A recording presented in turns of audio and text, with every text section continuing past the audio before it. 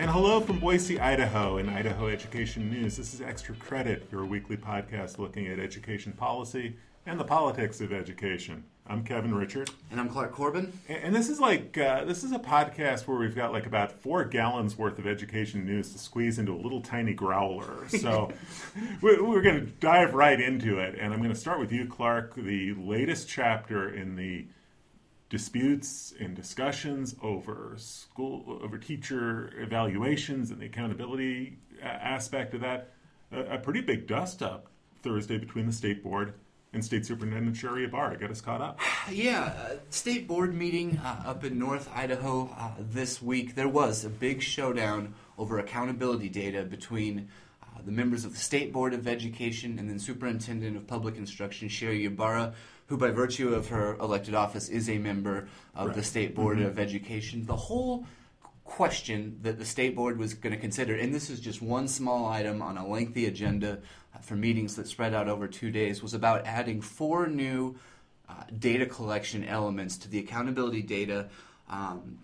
And basically what happened was the State Board of Education officials said these 4 new data points, the legislature has asked for them, the governor has asked for them to give assurances that teachers are properly earning raises under the new career ladder salary law. That's the state's big $250 million initiative to raise teacher pay in Idaho over 5 years. It brings up the minimum teacher salary considerably, and it gives raises to several different levels of educators in there. And so the State Board of Education folks said that we want 4 new data points to make sure that this is done accurately and correctly and to give a degree of transparency when we're talking about this major new initiative.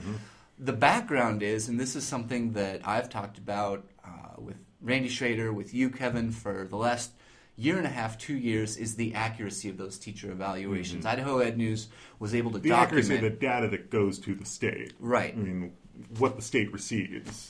So Idaho Ed News has documented over 2 years deliberately false scores that were reported by school districts out to the state for these teacher evaluations. And so data accuracy for us was something that was important. So Sherri Ybarra tried to block the collection of these new data points on Thursday and got into a sometimes tense discussion with the state board members. Her and her chief deputy, Pete Kohler, said these new data points were pointless, they were useless, they were of no value whatsoever. And the state board folks said, all we're trying to do is show that the teachers are justified in earning their pay raises. And so the data points are the evaluation rating, that's something that's already collected.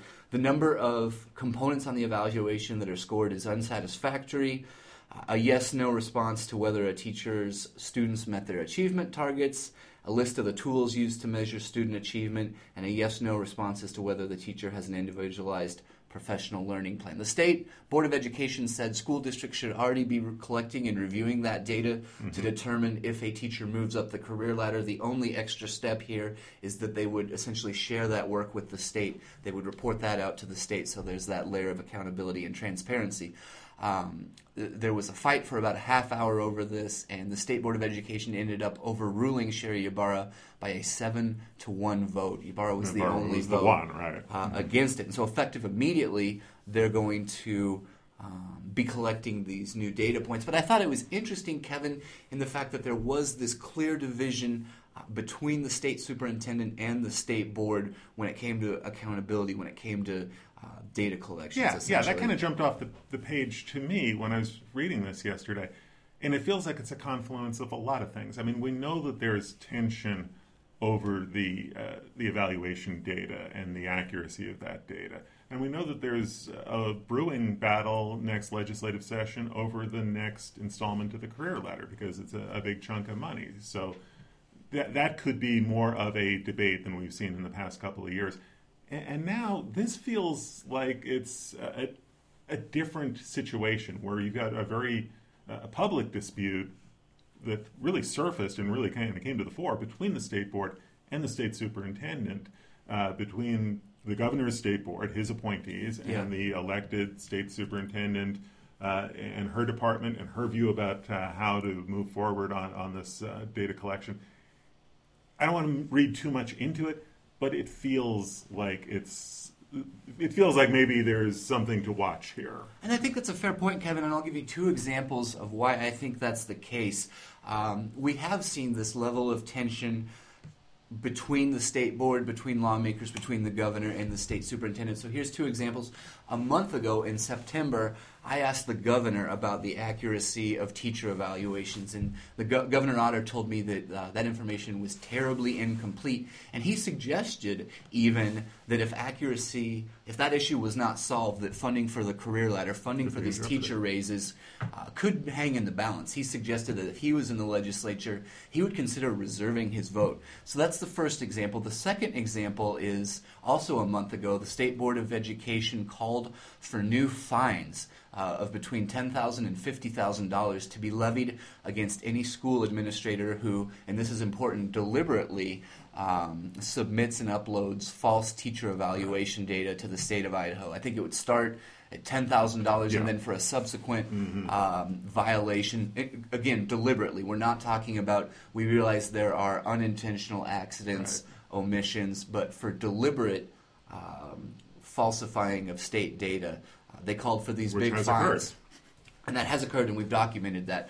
So there's two examples already of a little bit of tension between the state board, between the governor and the superintendent's office. This Dustup on Thursday would be the third such example. So a lot more to watch here. We will keep our eyes on it, and stay tuned at idahoednews.org for the latest on this, because we'll stay on top of it. Yeah, I want to give a shout out to Glenn, who's watching in Moscow this morning. Appreciate that, and if anybody's interested in a little bit more about this data story, you can check it out at idahoednews.org. But Kevin, I have some numbers that I want to get into.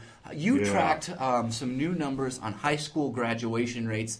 This has been a big talking point. A couple of years ago, we changed the way graduation rates are calculated all across the country. We got some good news in Idaho this week. Yeah, we got some good numbers this week. We got some not so good numbers this week. So let's start with the good numbers that came out on Monday.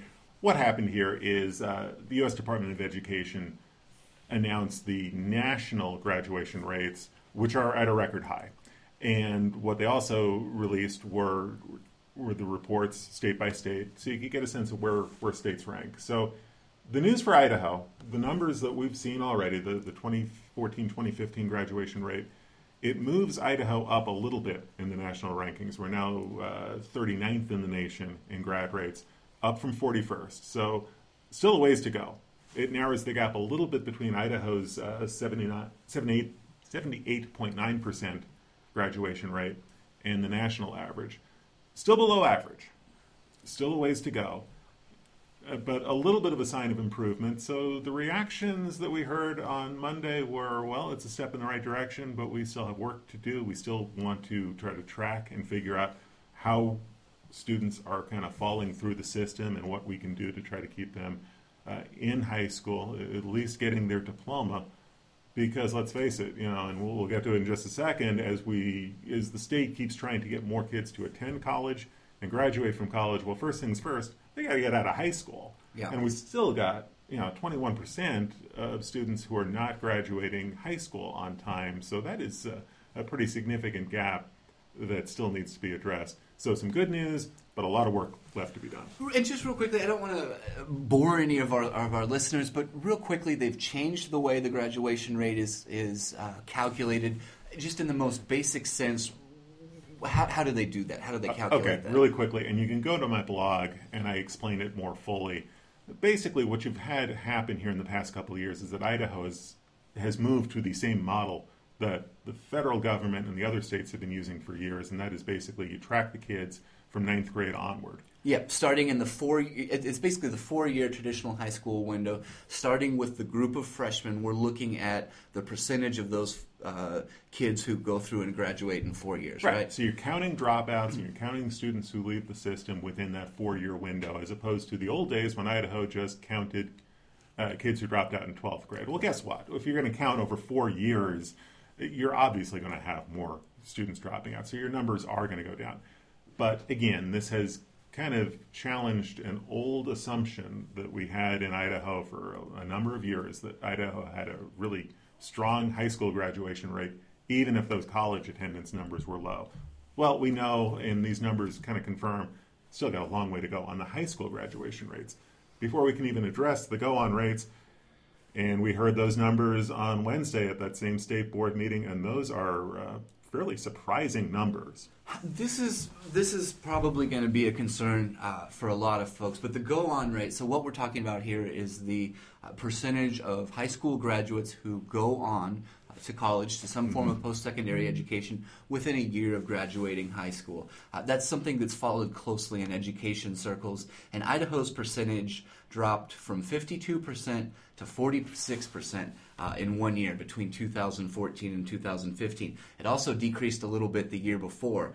So it was at 54% just 2 years ago. Now it's down to 46%. And so this is important because it's not the same as, but it's related to Idaho's flagship goal for education, Kevin. We see it all the time during the legislative session. State officials have a goal that by the year 2020, 60% of Idaho's young adults will hold some sort of a post-secondary degree or a certificate. And so this go-on rate is related to that. And I think this was significant because the story has changed. The story has changed from folks were warning us that we may not make that a goal anyways by the year 2020, but now the narrative has changed from more than half of our high school graduates were going on to college within 1 year. Now it's less than half. And the number is dipped by 8% over the past 2 years. And I got a little bit of early reaction watching that State Board of Education meeting. Board member Richard Westerberg had said that it was disappointing because policymakers had hoped that by focusing on dual credit, this advanced course load that students can take to get college credits out of the way while they're still in high school, he had thought that would really help boost that go-on rate, that students would get a jump start on college, it would be more affordable, they would demonstrate to themselves they can do college-level work while still in high school, and that would maybe shift things, change up the culture a little bit. And what he told the state board was, we all thought intuitively that if we got really good at that, we could affect the go-on rates.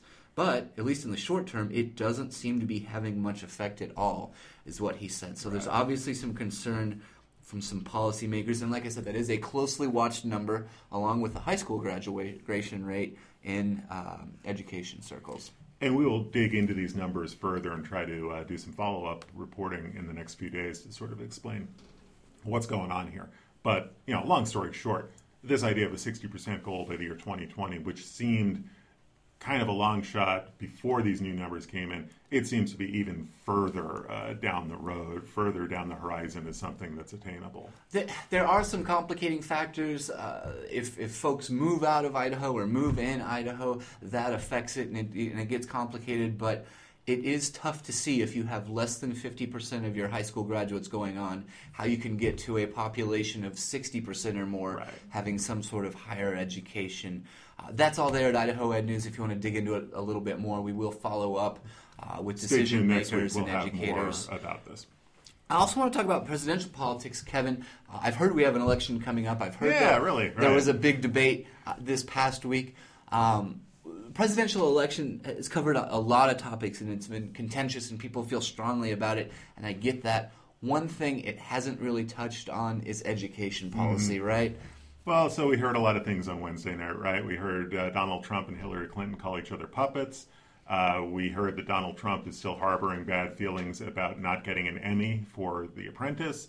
Called Hillary Clinton a nasty woman. I mean, there was a lot of back and forth. There were some bad hombres. Yeah, I mean, you could go on and on with the sound bites, but guess what? And we kind of knew this going in, not a lot of discussion of education topics. So basically, the education issue went 0 for 4 in these debates when you factor in the vice presidential debate as well. Very little discussion of education issues. So knowing that, I put together a piece, and you can see this at idahoednews.org, and I kind of went through what the candidates have said about education in the past and tried to cobble together, well, if they were actually asked questions about K through 12 policy, what might they say? So I've kind of looked at sort of how do the candidates assess the state of our schools, where they stand on charter schools, Common Core, what some of their funding priorities might be if elected. So you get a sense of kind of where these candidates stand on education issues. So you can check that out at idahoednews.org. I thought this was a really cool thing, Kevin. You looked through transcripts of their speeches, you sifted through their websites, and you really used the two candidates' own words to talk about their position on education. I just think this is so valuable because it didn't come up in the debates. It hasn't been a big talking point at the rallies, at the town hall meetings that we see for either candidate. But you used their own words, the transcripts of their own speeches, and broke it down into about 4 or 5 key education policy issues, everything from charter schools and school choice to the philosophies on education, and really useful stuff just because no one else is talking about it. And try to have a little bit of fun with the format. So if you read the story, you'll see that it's not a traditional story. It's written more like a debate. I mean, if they were asked about charter schools, what might they say?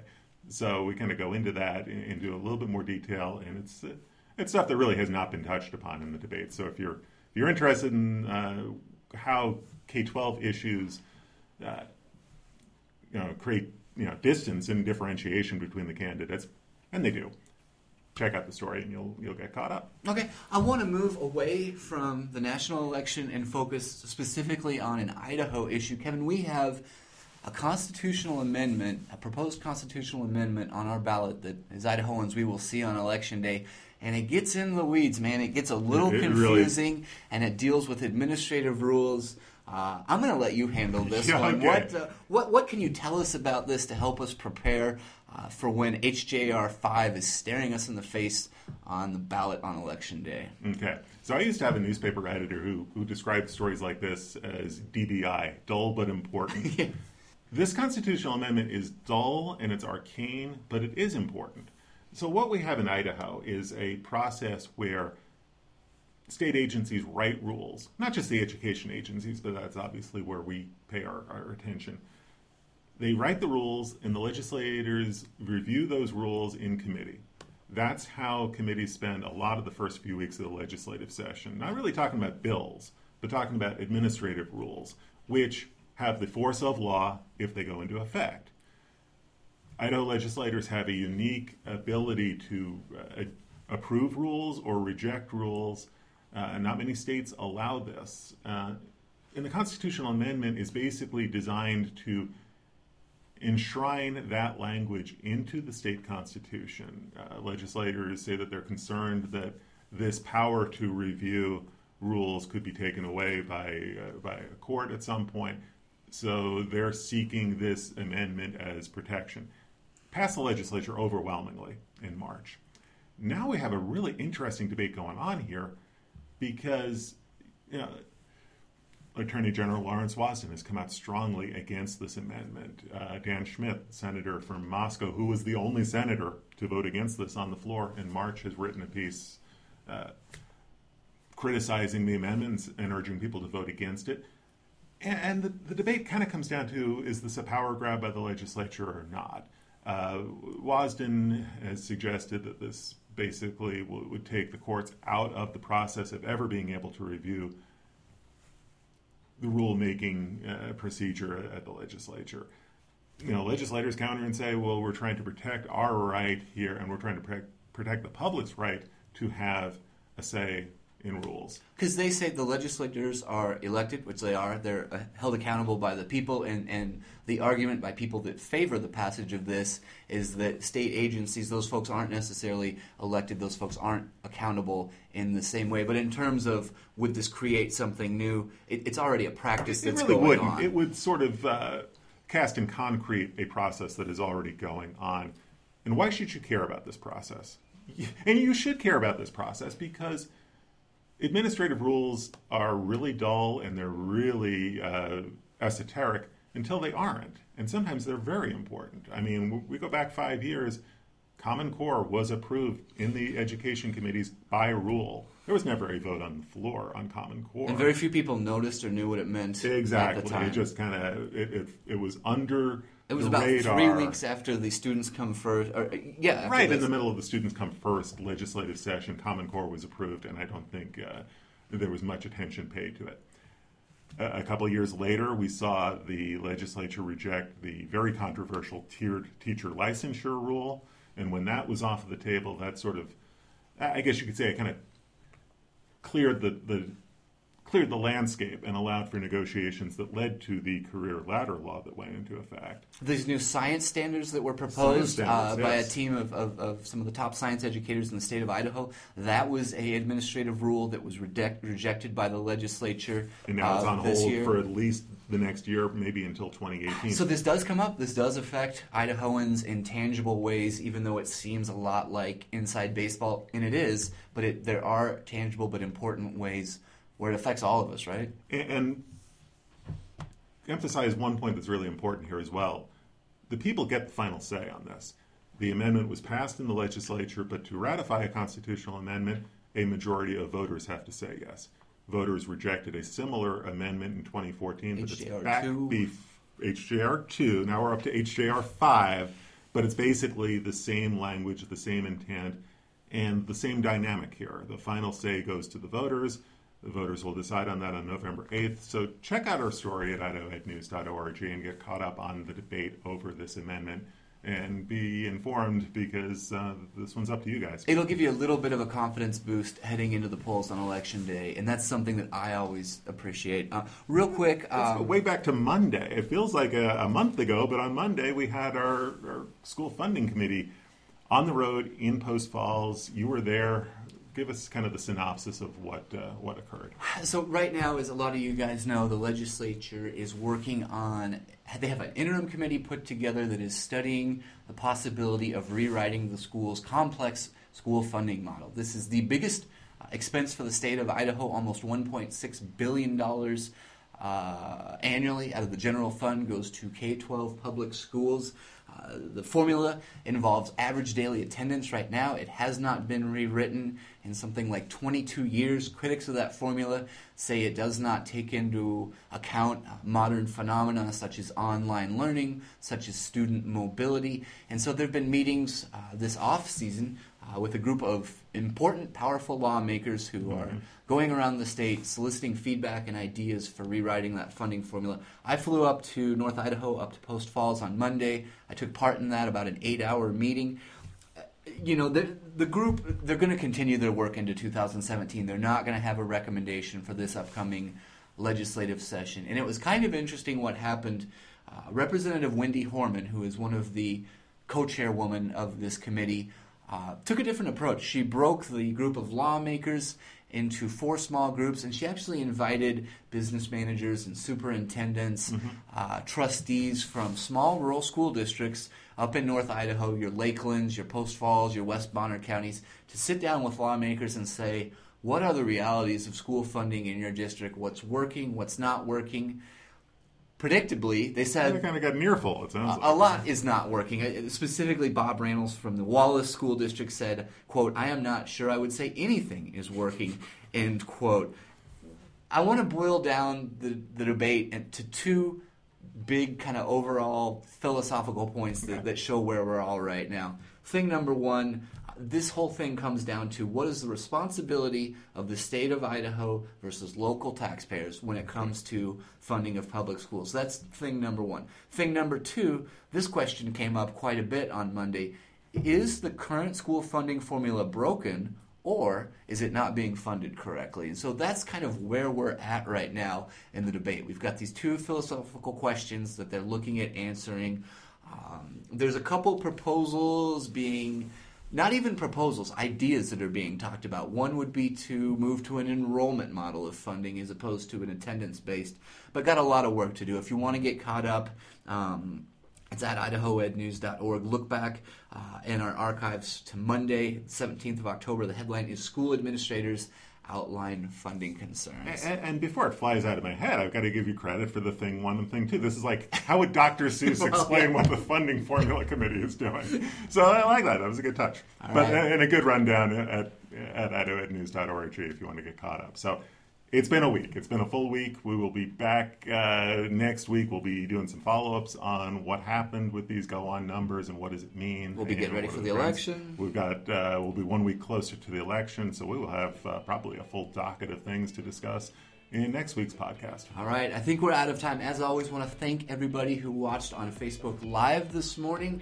I want to invite folks to follow at Idaho Ed News on Twitter to keep up with the conversation all throughout the week.